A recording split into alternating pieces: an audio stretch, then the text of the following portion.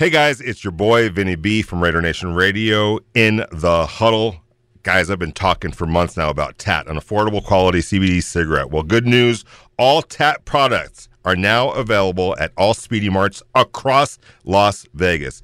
That's right, TAT products, all of them, are now available at all Speedy Marts across Las Vegas. Tailgating. Tailgates. Yeah, tailgating's always a blast. Yeah! It's time to start your Raider football day with the Morning Tailgate with your hosts, Clay Baker, Vinny Bonsignor, and Heidi Fang on Raider Nation Radio. Welcome back to the second hour of the Morning Tailgate on Raider Nation Radio. Clay Baker, Vinny Bonsignor, Heidi Fang with the day off. We'll set to join her tomorrow here on RNR 920. 69187 is the Salmon Ash text line. And we broadcast live out of the Finley Cadillac Performance Studios here in fabulous Las Vegas, Nevada. Vinny, Clay, and joining us now, it's Eddie Borsili from Sirius XM and his own Raider show, Yards Per Attempt. Follow on Twitter at Borsili, and he's here with us on Wednesdays at this time. Eddie, good morning to you, and thank you so much for joining us.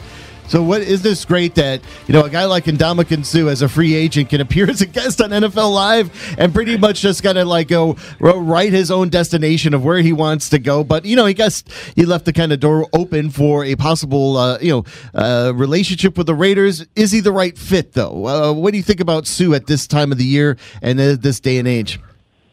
First of all, Suh's on my bad list. He could have went on Sirius XM NFL Radio and said the same thing. But I get it. He wants to go on TV. Get his face out there. No, but look, he's in a great position right now, guys, right? He could do basically whatever he wants. He's not going to go to training camp. He's not going to go to these mandatory mini camps. He's a veteran. He doesn't need the reps anymore. So he can kind of just sit back and see where the market plays. He doesn't need to rush to sign anywhere. He's not a guy that needs to prove himself. He can literally come in 2 weeks before the season starts and probably fit in most offensive schemes. I've been talking to a couple people around the league.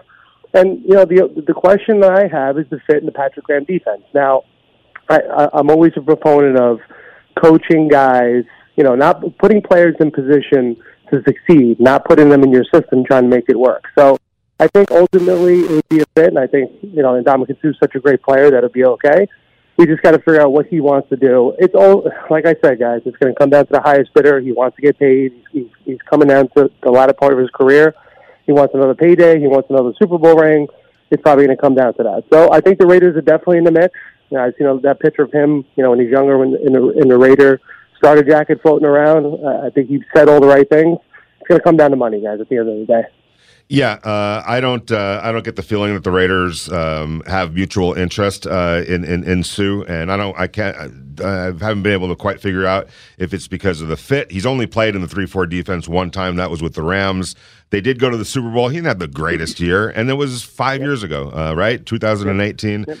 So it was a long time ago in a football sense. So I don't get that the Raiders are feeling Suh as much as Suh might be feeling the Raiders. But if it is a money issue, and that's why there's disinterest right now. Let me ask you this, Eddie: if you're Suh. What's your asking price, and then what are you okay with taking to play a year in Las Vegas or anywhere for that matter? Yeah, it's a great question, Vinny. I mean, you got to factor in all the things that factor in. Vegas and no state tax. He played with the Tampa Bay Buccaneers, Florida, a similar state with such things that affect the contract. But I don't think he's going anywhere for anything under. I would say 10's probably the floor, guys. I'd say 10 for a year. I would say he's probably looking for a little bit more, to be honest. I mean, look, he's been like I said, he's a guy that doesn't miss football games. I know he's not the 10, 12 sack guy, but he brings that presence on the inside. So I think, look, you could shape the contract any way you want. It doesn't have to be 10 fully guaranteed. It could be 10 with incentives or something like that. I think that's what he's going to be looking for, because I think that once the season gets closer, people are going to be looking for that nasty presence on the inside. That there are not too many guys that can line up and do what he does. And I'm not trying to overstep here and say that he's one of the greatest players in the NFL, but he does his job very well, and he doesn't miss football games. So I don't think he's going to accept anything less than what he has in his mind. I don't think he's going to get crazy with the money because he'll price himself out. But I could see 10 kind of being the floor with incentives, maybe a Pro Bowl or games played. He'll hit that games played incentive real quick, or if it's, however you want to structure the contract. But I think he's going to put that value on himself, especially, you guys know this, as guys get later in their career, there's not that many more paydays. I know he's made a boatload of money, but I set the floor at $10 million. I think maybe the max probably like 12, 13 when you come down to it. And it's a lot of money for a player like that. That's not going to get you 12 to 13 sacks in the interior. But if a team thinks he's the final piece of the puzzle on a defense, someone's going to pay that price. Yeah, someone will. I don't think that the Raiders would go that high for various reasons. Honestly, if it was me, I'd allocate those resources somewhere else. I think there's other needs on this football team. Secondary, offensive line. I think you allocate those. It's a sexy name. It's a guy that would look good in the silver and black like most players do. But I honestly allocate that money elsewhere because I think there's other places on this team. We talked about James Bradbury on the show a couple of weeks ago. Mm-hmm. There's the cornerback need. There's a safety need. There's an offensive line need. Like, there's going to be things that come up. And then, once we get mandatory minicamps, then we go to training camp, there could be an injury along the way that really sets this team back. So I don't think going out there and giving Ndamukong Suh $10, $11 million is probably the smartest play. Is he the final piece to get you to the Super Bowl? He may be. But I'd be willing to gamble that I'd rather sign two players with that money instead of Ndamukong Suh for one. Yeah, and I think that you're speaking the language of Dave Ziegler and Josh McDaniels right now. I don't get the sense, and I say this pretty confidently, I don't think that they're into names or things like that. They're into how do you help? What kind of season are you coming off, and are you going to be able to slide in and fit in and all those types of things? And it is kind of dubious right now on Suh. Things can change. There's no question about it. That said, if they don't bring in Ndamukong Suh, where do you fall on the defensive line? I think that they want to give these young players, behind the established starters. I think that's going to be Nicholas Belil, Jonathan Hankins, obviously Max Crosby, and Chandler Jones are going to basically your front four. But behind them, Neil Farrell and guys like that. I think they want to see what they have in those young players. I agree. I honestly agree. So I think that's why you bring in so many. I think if they thought that the depth wasn't there, maybe you bring in a starter and then kind of maybe go out of it. But, they got so many guys. Don't forget about a guy like Andrew Billings, who's a really good run stopper when he's on the football field. They got guys, Vernon Butler, who's got some untapped potential. And you just got so many players. Now, we had the conversation last week about not relying on young players, but this is not really relying on young players. No. Let's hope that some of these young guys, or let's hope that Vernon Butler, it clicks in his head and he becomes dominant on the inside. Let's hope that Andrew Billings could replace Jonathan Hankins as the run stuffer on this defensive line. I don't think that the defensive line is a need for this football team. Now, I did throw it out there last week about a potential for another pass rusher. I just don't think you could have it. I know it's super cliche to say it, but I just don't think you could never have enough guys that can get after the quarterback. So I wouldn't say interior defensive line. I think they're set there. I think you go to training camp as that position will be a battle with a lot of the young guys and see who kind of stands out. And, I wouldn't put it past them to bring in a pass rusher over some of the defensive line. Defensive line, as it looks right now, should be a strength for this football team, as opposed to, I keep going back to the secondary. To me, on paper, the defensive line is a stronger group right now than the secondary is. So, that to me, that's kind of where I lean on bringing another guy. I know they brought in Deron Harmon, who's a veteran, but still, the safety population makes me a little bit nervous, and the cornerback population makes me nervous with Trayvon Mullen coming off injury. It's Eddie Borsili here from Sirius XM. Here with us on Wednesdays at this time. Follow him on Twitter at Borsili and his Raiders podcast, Yards Per Attempt. Then when you go to the free agent list for the secondary, guys like Landon Collins is still out there for free safety. Also Chris Harris at corner, other guys like Xavier Rhodes. You talk about allocating your money elsewhere. I would have to think like there's got to be a price somewhere that's affordable for guys like that. And perhaps that's kind of like what spells you into training camp with having that kind of experience. I like just having a little more experience in those positions. Yeah, and a guy like Landon Collins, look, he had a monster payday from the Washington football team, now the Washington Commanders. He got tons of money to come over from the New York Giants, and the contract didn't pan out. He wasn't the player they kind of paid for. So he gets his payday. So a player like that, to me, if I was in the front office, I'd look at Landon Collins and bring Landon Collins in and say, look, you got the big-time payday for Washington, didn't pan out. We're obviously not going to pay something like that. Come here on a 1 year, prove it type deal, $5 million with incentives. if you reestablish yourself, you could play that into another contract next year for yourself. Because I think the guy's got a lot of talent. Now he's going to play, he's a safety technically, but he's really like a linebacker. He's kind of that hybrid. He plays closer to the line of scrimmage. He's not great in coverage. So to me, that's a smart play for Dave Ziegler and company to look at a guy like that. If Patrick Graham feels like he can come back, and be a fit in this defense, if they want to play Jonathan Abram back a little bit, you get a guy like that on a prove-it deal. Like the guys like Chris Harris and Xavier Rhodes, these are veteran guys. They just want to stick around the NFL as long as they can. I think Chris Harris could still cover a little bit, and I think you could use him maybe on the back end. He's a very smart football player. We've seen him in the AFC West for years and years and years. So I brought it up on the show before. I liken it to maybe moving a guy like Chris Harris to play a little center field for you, just to be kind of the leader on the defense back there and play smart football. You don't need to be the fastest guy. You're not bringing him in to cover number one receivers. You're bringing him in to kind of be that quarterback of the defense. So Chris Harris has some value to me, and Landon Collins too, on like a prove-it type contract. You want to look for guys that have had success in the National Football League, and then you could bring them in, kind of try to strike gold. If they don't pan out, you're not paying them a lot of money, and you can move on.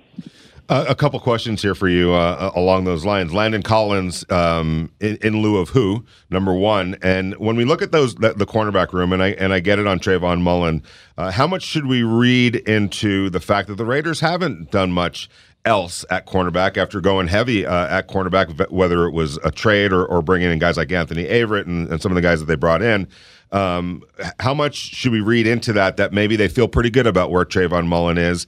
And lastly, is some of the uncertainty with cornerback just because Raider fans haven't seen these guys in Raider uniforms? Because if you go back a year or a couple of years, these guys have played pretty well, pretty good football, the cornerbacks that they've brought in. Yeah, I agree with that. And again, you rely. I think the trade for Rocky Sin kind of solidifies the group a little bit. He's not the flashiest guys. He had some struggles with the Colts, but I think in the scheme fit of what the Raiders want to do on defense, I think he comes in right away and he kind of locks down one side. So I think they feel good about bringing in like Rocky Sin. And again, you got to see what the injury is for Mullen, but Anthony Everett's got great coverage skills. He's a bigger type corner, and then you kind of hope what you get. I mean, look, we all watched what Nate Hobbs did last year. Nate Hobbs was one of the best cover corners according to PFF last year for a time. Yeah. Before it got later in the season. So if you look on paper, and this is what kind of what we're talking about a lot. If you get to training camp and Mullen's coming back and you're easing him back a little bit, and you see a little bit of young players, maybe Nate Hobbs establishes himself as that slot guy, or maybe he establishes himself as the outside guy.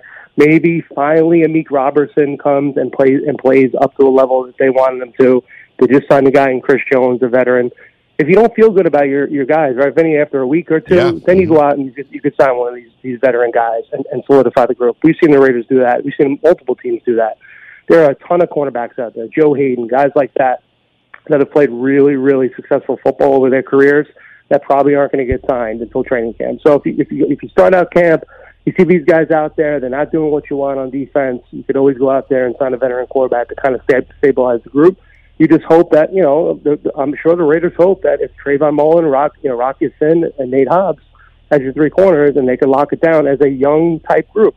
Rocky Sin is a young football player. He's not an old football player. This guy is still in the first years of his career. So I think that's the hope. And if it doesn't pan out, you go out there, you sign a veteran, and you hope you get, kind of lightning in the bottle, one of those veteran players. Eddie, when you look at, we talked about red zone percentage here to start the show, and there was a PFF article talking about the elite play callers. Josh McDaniels not in the top 6, but he's in the top 10. What do you think Josh can do for this team in the red zone to make that improvement from where they were, as red zone TD percentage last year was 49%, while McDaniels with the Patriots was 63%? What do you think the McDaniels could do this time around with these kind of weapons in the red zone inside the 20?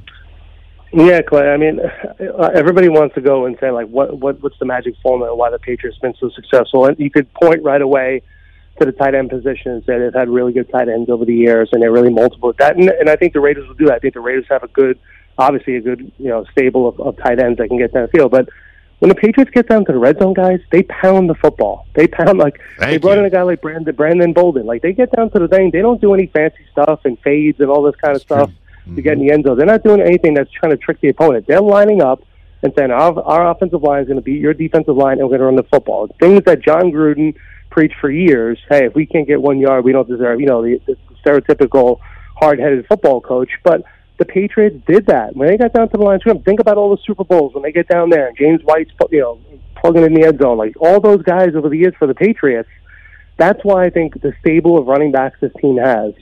You laugh at a guy like Brandon Bolden. I wouldn't be surprised if Brandon Bolden gets in the end zone 5 times this year, guys, if he makes his football team. Like, That's just the way the Patriots have operated over the years. And then that's when the play action comes in. So if the threat of the running game is there and the Raiders solidify themselves as a team that's going to run the ball in the red zone, that's when teams try to stop it. That's when you play action. That's when guys are wide open in the back of the end zone with a tight end population. So I think right away the Raiders will try to establish themselves, especially when it gets down to the red zone, because if anybody's, anybody listening here or anybody's watched football, when you get down in that minuscule spot in the red zone, it's the toughest place to operate. And you could be the most talented quarterback in the world or the most talented receiver, but you just don't have that much room. What's the easiest thing? Turn around, hand the ball off. Everybody makes their block, touchdown Raiders. So, I think when it comes down to it, I think Josh McDaniels and co. are going to try to establish themselves as a strong running team in the red zone and then work with the play action. Derek Carr has shown that he could be a great play action quarterback. That opens up some stuff for the tight end. So I think right away, the addition of Josh McDaniels helps this team in the red zone. Will it make them go up to 60, 65%, 70%? Maybe, maybe not. But I think right away on the surface, this team has struggled big time in the red zone because you try to do too much. Don't try to do too much. Line up, give the ball to the running back, score a touchdown. It's so funny you should mention that because earlier we were talking about during OTAs and minicamps, they would always start their 11-on-11 period in the red zone and probably 10 straight run plays, like literally every day. And I've been saying, I don't know if it was a coincidence, but it sure seemed intentional to me, like they were trying to make emphasize the exact thing that you were just talking about. Because you're right, when the Patriots but too, I didn't mean to cut you off, but like it also goes back, and that's another concern for me is the offensive line, because you need that offensive line. The Patriots never had star offensive line for the most part. They always had like grinded out guys that were just nasty down there, and I think they'll try to implement that too. Again, so maybe with another veteran that comes in, but for you to run the ball down in the red zone, for it to work, you need guys making their blocks. You can't have guys that miss assignments, and I think that's where the veteran group of the Raiders' offensive line comes in. If it's a guy like if Denzel Good takes one of the guard spots, and it's guys that played football, I think you'll see early on in the season. I think you'll see them reap the benefits of being more successful in the red zone. No doubt about it. Last question for me. When you talk about guys like Trayvon Moehrig and Nate Hobbs, 2 young players, ascending players that had really good rookie years, do you think we'll see more of them, not just manning their positions, but being put in position to be playmakers as well and take advantage of their instincts and their talent? I remember we were at training camp last year. I think we were visiting with Coach Gruden, and he was talking about Trayvon Moehrig, who had such great natural ability, and Derek Carr actually mentioned the same thing to us, that he's got so much natural ability, but he was thinking a little bit too much early in his rookie year. Like he knew he could jump a route, but maybe he would play a little cautious because he didn't want to get beat deep. So I think the player for me is Trayvon Moehrig. Like, this has to be the playmaker in the back end for the Raiders. He's going to play that center field spot, which is so important to not give up big plays. But I think you're going to see a more aggressive Trayvon Moehrig, a guy that's going to jump a route and take it back to the house, a guy that's going to be more physical when it comes to the run game. I think he's got all the tools. We talked about it a million times before the draft last year. If the Raiders drafted Trayvon Moehrig in the first and Alex Leatherwood in the second, Raider fans would be ecstatic and jumping over the moon because Moehrig had that ability. So I think Moehrig is a player that could really ascend this year and make that jump from year 1 to year 2 to be the playmaker this team needs. I think if he trusts himself, he feels a little bit more comfortable in the defense, I think you'll see a lot more big plays. That's what's kind of been missing from the Raiders secondary. You've got more turnovers as the pass rush has kind of turned up. But I think Trayvon Moehrig has the ability to be a Pro Bowl type player and a guy that could change games, by picking balls off and making plays late in games when it matters. Hey, before we let you go, Eddie, we just taken a look at some of the AFC South opponents that are on the Raiders list, and they stand in the Raiders' way, and one of them is at Week 3 against the Tennessee Titans in Nashville. Do you feel that, taking a look at this team right now, and just on the offensive side, that they've become a little one-dimensional, especially with the trade of Brown during the NFL draft? How do you think Vrabel's going to start taking this team to the next level? Because, quite honestly, the last 2 years with double-digit wins, they should still continue on that path, or are they taking a step back now without the weapons necessary? It's hard, and I think Vrabel is a guy that Josh McDaniels is familiar with. Those guys go back a long way. I'm sure, they're friends, so I think they'll know a lot of what they're going to get from each other. To me, when it comes down to Tennessee Titans, like obviously the injury to Derrick Henry last year kind of set them back a little bit. They don't know what they're going to get. I think they drafted another A.J. Brown and Treylon Burks, but you can never really replace. You don't know, if you're really going to correlate on the field. If Treylon Burks turns into a really good player, they kind of hit it. To me, it comes down to the quarterback position. Ryan Tannehill resurrected his career in Tennessee. Everybody knows. Everybody remembers a couple years ago when he came to Oakland and absolutely shredded the Raiders in the second half. But he is a guy that is prone to the big-time turnovers. And to me, it's still a quarterback-driven league. They've had a really good defense. Last year their defense was probably a lot better than in years past. And you got King Henry running the football. So I think the key to success for Tennessee is get a lead and then turn Derrick Henry up and kind of pound them. Raiders did a good job a couple years ago with him. I think if you could limit Derrick Henry early in the game and you can limit the big runs, force Ryan Tannehill to make some throws he's not comfortable with, I think you can get some turnovers there. I think Tennessee is one of the tougher teams in the AFC, especially in Tennessee, but it's not a team that you should go in there in fear. It's going to be a tough matchup for sure, especially early in the season. We don't know what Derrick Henry is going to be like, after the injury and what kind of plays out. But I think this is a team that the Raiders kind of match up against well, and I think you could be opportunistic against Ryan Tannehill. So I think it will be a tough early matchup. They'll probably be one of the teams the Raiders are battling late in the season for one of those wild card spots, but it should be a good matchup early on. Eddie, we love having you on. Thank you again for your analysis and perspective. Let's do it again next week. Sounds good, guys. Always a pleasure. All right. Thank you, Eddie. Thanks, Eddie. At Borsili on Twitter, yards per attempt. His podcast found everywhere you can find podcasts, and doing a great job over at Fight Nation on SiriusXM. Yeah, that's, the thing about Sue, real quick, is that, the Raiders weren't flopping all over themselves to go and get James Bradberry just because he had familiarity with Patrick Graham and was out there as a possible guy that's going to get released, and you acquire him because of the price tag. And even they had familiarity with a guy like Bradberry, it still wasn't enough because the money isn't going to be equitable for the return on investment. And these guys really want to make sure that they allocate stuff that's going to get the biggest pop. And it might not be more than just one guy. It might have to be two. But you know what? They're going to fall in love with whoever kind of fits that bill, but it's not because of name recognition alone. And it goes beyond that for Sue, and just like guys like James Bradberry as well. Yeah, I never got the sense that the Raiders were interested in James Bradberry at the $10 million level. That's just the fact of the matter. Yeah, that's right. And I think Raider fans are going to appreciate this as time goes on. How this group values players, especially in terms of the money. They're not going to be throwing money around. They went out and obviously spent a lot of money, but look at who they brought in. Like Chandler Jones is still a difference maker. Devontae Adams is still a difference maker. And so when you start getting below those levels, they're going to have an idea of what they feel like the player is worth, and they're not going to budge from that.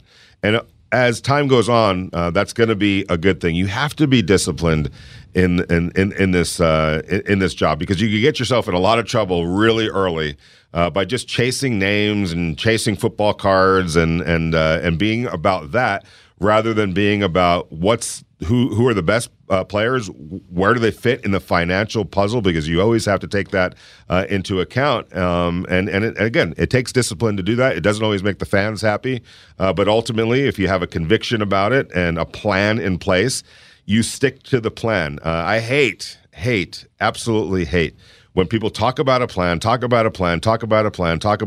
then the minute it comes down to having to stick to the plan or not, you go against the plan. Why have a plan if you're not going to stick to the plan? Just stick to the plan. It might not work. I'm not saying that every plan is gonna work. And yes, you have to be flexible from time to time. But as primarily and consistently, you stick to the plan and be true to what your plan is.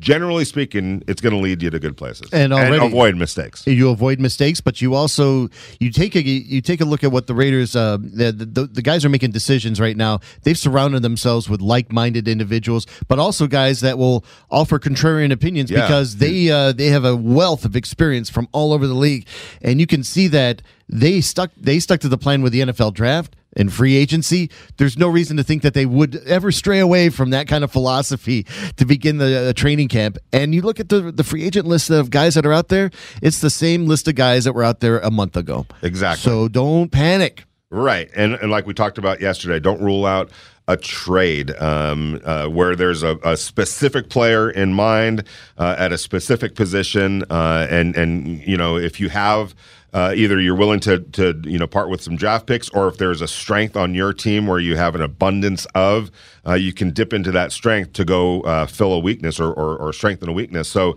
don't rule that out as well. It's Vinny and Clay here on the Morning Tailgate. Heidi with the day off. She'll join us again tomorrow. Let's step aside and take a break because we got some great texts that came in on the Salmon Ash text line 69187. Also, Trista Crick will join us from WFAN at 9 o'clock. All that and more on Raider Nation Radio here on a beautiful and perfect Wednesday. The grill is still sizzling and the drinks are cold.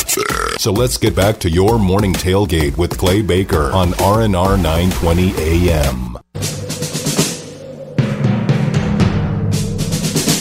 The autumn wind is a pirate, blustering in from sea. With a rollicking song he sweeps along, swaggering boisterously. His face is weather-beaten. He wears a hooded sash, with a silver hat about his head, and a bristling black mustache. He growls as he storms the country, a villain big and bold, and the trees all shake and quiver and quake as he robs them of their gold. The autumn wind is a raider, pillaging just for fun. He'll knock you round and upside down and laugh when he's conquered and won.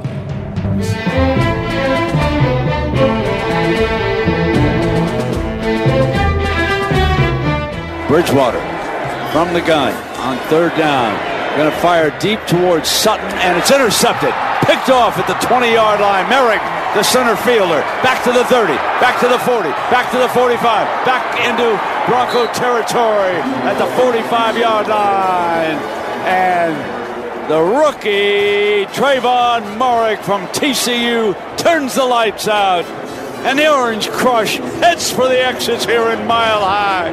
What a performance by the Raiders. Probably, obviously, the interception, just, that was a big time thing for me. But other than that, I'd just say learning the system and then just playing my first year in the league. That was my dream growing up. And that was kind of the highlight of my season. It's just, I'm there, I'm in the game, and I'm able to do what I love. So, Raider Nation Radio coming back with Compass Media, Raiders Radio Network on the call with a Trayvon Moehrig interception on Bridgewater, and then talking about the favorite part of the year. And as we had the conversation, Vinny Bonsignore, Clay Baker, with Eddie Borsili, that Trayvon Moehrig's natural ability is there, no doubt about it. You could see it coming off the page, coming off the field. But perhaps maybe last year he was a little too cautious because, it's not like he probably didn't want to overthink the position, but he probably felt like, I'm finally here. What do I got to do to maintain it? And a lot of things were running through his mind because it seems as though that there were some missed opportunities there for other interceptions in that season. Yeah, and it's understandable as a rookie. You're part of it is learning the playbook, having a command of the playbook and what your responsibilities are. Also, trying to avoid mistakes. When it comes to making interceptions, there's a fine line there sometimes in terms of going for it, not going for it. Because if you go and you miss, the other guy could be running down the field, 60 yards for a touchdown. If you're a little bit too over aggressive, so it's just finding that fine line. To me, for Trayvon Moehrig, I think all of the skills are there. I think the intelligence is there. I think he is an ascending player, as I mentioned earlier. So I think the future is extremely, and I'm talking about extremely bright for Trayvon Moehrig. And when you really look at that draft last year. You start talking about Divine Diablo and Nate Hobbs and Trayvon Moehrig. That's three starters that you got out of the draft. Tremendous reliance on them, too. It's amazing. Most teams that have to rely on rookies do not have that kind of production. Well, the Raiders have been part of that equation far too often.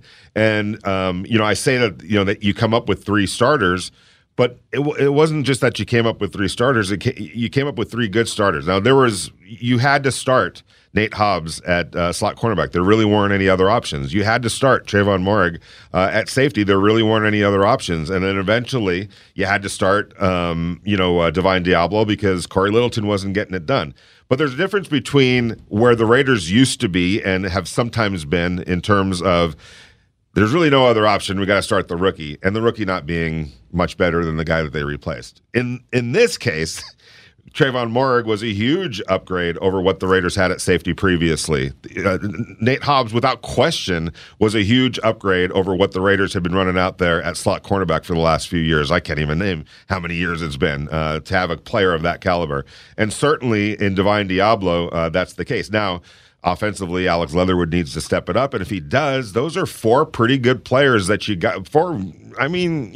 Let's forget Alex for a second, but you're talking about 2 really good players right now in Trayvon Moehrig and Nate Hobbs, and one I think is going to be really good in Divine Diablo, and we'll see what they get from Alex Leatherwood. And then Malcolm Kuntz, I think, is a player that keep an eye on him as well. So, Mike Mayock caught a lot of grief, and rightfully so, as did John Gruden. He was the ultimate football decision maker here for the Raiders. But they did hit on more than a few players over the years in the drafts that they held. They missed a lot, but they also hit. Oh, yeah, and you want that trend to continue the way they approach this draft as well. Right. From the text line, 69187, the Salmon Ash text line, 69187, is from Rocky Mountain Raider Dave in Denver. He says, I watched the last 40 broadcast minutes of the Cincinnati Raiders playoff game. There were so many passes cleanly defended by the Raiders, but Trayvon should have had a pick 6 on that first Bengal touchdown, a game changer missed. Possibly. Yeah. Here's another one from 69187.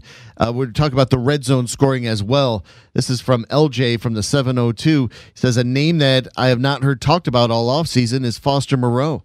I can see him getting a half dozen touchdowns from the red zone. McDaniels will be able to get him freed up for sure. All right, LJ, Foster in his first year was quite a red zone target. He got 5 touchdowns, all from the red zone. It was pretty exciting to watch how, he just kind of burst on the scene in 2019 and immediately was paying dividends. And Darren Waller was having a great year too, but Foster was definitely taking a lot of those in the red zone. Yeah, without question. And going into a big year for him. This is year 4 for him. He's a free agent at the end of this year.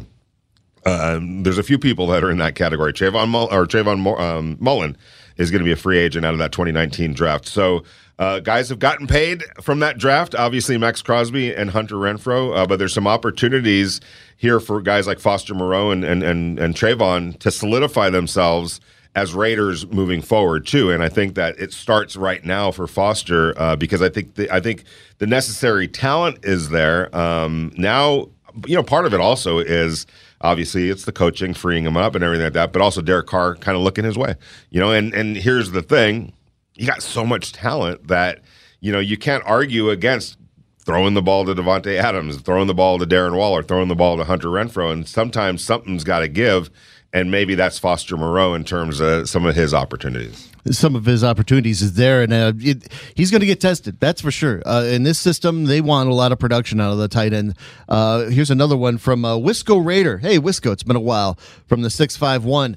Vinny, did you see anything different from the red zone sessions this year that was different from last year? Because I remember you saying that there was an obvious emphasis last year as well, and there were some interesting packages we were possibly going to see, and obviously saw how that ended by the end of the season. We didn't see him at all. Thanks, guys. Go Raiders. Thank you, Wisco Raider, for that. Yeah, there were a lot of interesting packages on theory, but they never really we never really saw them in game time situations, or maybe they just didn't feel like they were comfortable to go into that last year. But this year, it seems as though that the plan will be considerably pared down, and it won't be a lot of trickeration and gimmick stuff that'll go and kind of convolute the works. This year will be different. Yeah, I think that you'll still have all the gadget plays and things like that. The Patriots have been known for that as well. But I think if you're asking me what I've seen that's different so far this year compared to this time last year, I've pointed it out, here on Raider Nation Radio, some tweets and writing about it. I really do feel like there was an emphasis to be big, physical, with an emphasis on running the ball in those red zone periods. It looked different than it looked last year in that regard. I mean, to start off your, like I said, the 11-on-11 phase of your practice day in the red zone, and then to literally back it up by running the ball 10 straight times or so every single day, that told me something. And I really liked the action that I saw on the offensive line. I know that there's a limit to the physicality this time of year, but they were getting after it to the extent that they could. The offensive line was getting after it down there in the red zone, and so it feels like that's an emphasis, and it feels like that was intentional. Now we'll see if it translates to the field. It's Raider Nation Radio here on the morning tailgate. 69187 is the Sam and Ash text line. Keep them coming here. Sam and Ash will join us at 9:45. You can also hit us up on the listener line, the Realty One Group listener line, 702-365-9200 here on Raider Nation Radio.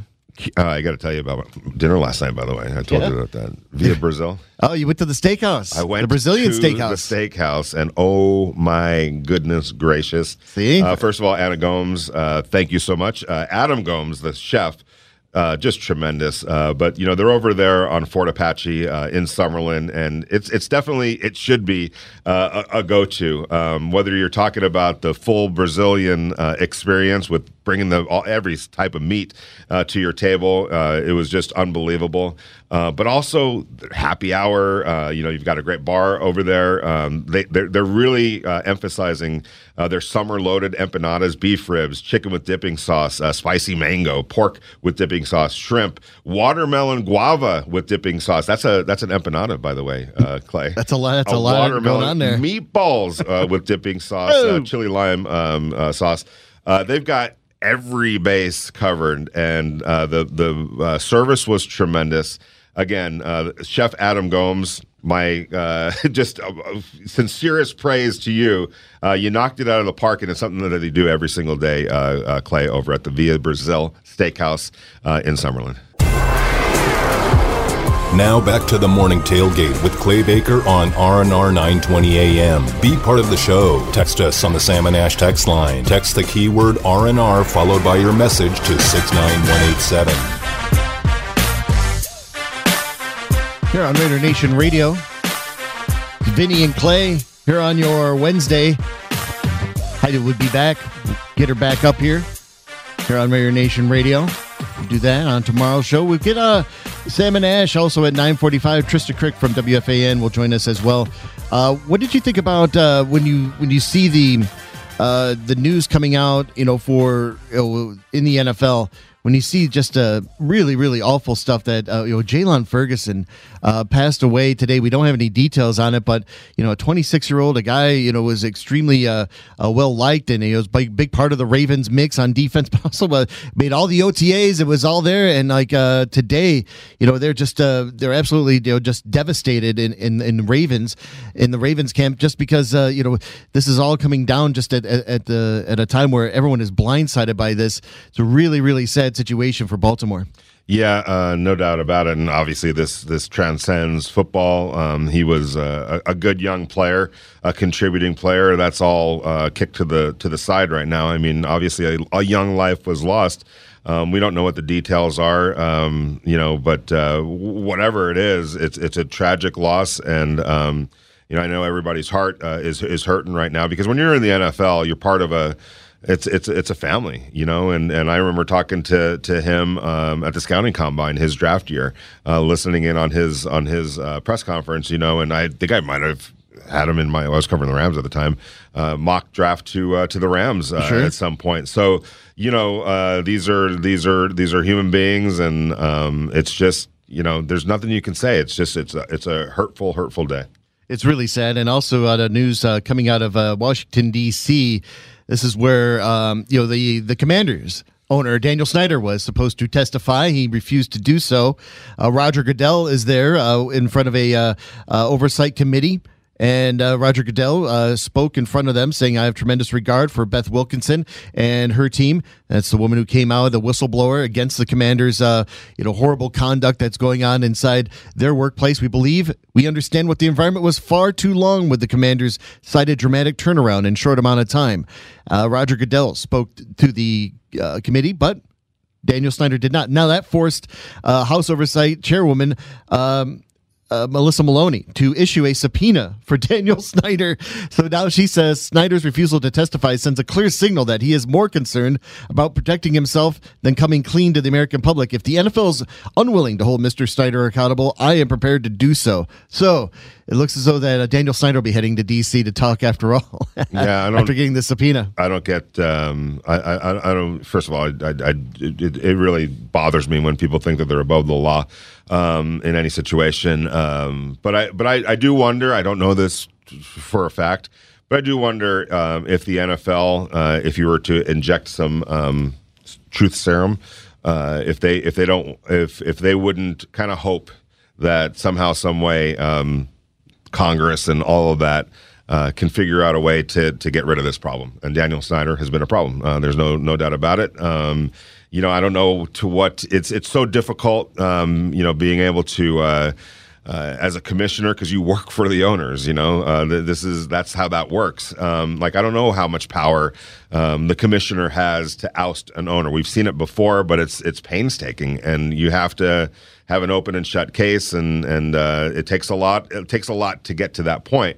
But you wonder if not secretly, but if on some level, Roger Goodell is like, man, maybe somebody else can take care of this where I can't. Yeah, I think I need a little help. But at the same time, when it was told in the reports that Washington did withhold money from the NFL that the league didn't know about, that's almost egregious. That's almost in something where like all the other owners have to start meeting and doing a consortium saying, you know what, I don't think Mr. Snyder belongs here anymore. In our club. I mean, when you start taking money out of people's bank account, that doesn't go over very well. So, we'll see where that story is headed. It seems like it's just one thing after another. And at some point, you just wonder. I look at life pretty simply. You're either an asset or a liability. And I think that the Washington owner has crossed over from being an asset. I don't know if he was ever truly an asset, but he's certainly falling into that liability category. He is now, yeah, because he's not. That's not how this billionaire club acts. They, right. And I don't know how many would. But after a while, you just have to say, you're the one that's sticking out, and the circle is starting to close around you. Let's take a break. We'll come back. Trista Crick joins us from WFAN in New York. We'll talk Raiders betting. She also works and does a great show with Odyssey with BetMGM. We'll talk about the betting numbers for the Raiders going into this training camp, the season win totals, and a whole lot more here on Raider Nation Radio. Hey, guys, it's your boy, Vinny B from Raider Nation Radio in the huddle. Guys, I've been talking for months now about TAT, an affordable quality CBD cigarette. Well, good news, all TAT products are now available at all Speedy Marts across Las Vegas. That's right, TAT products, all of them, are now available at all Speedy Marts across Las Vegas.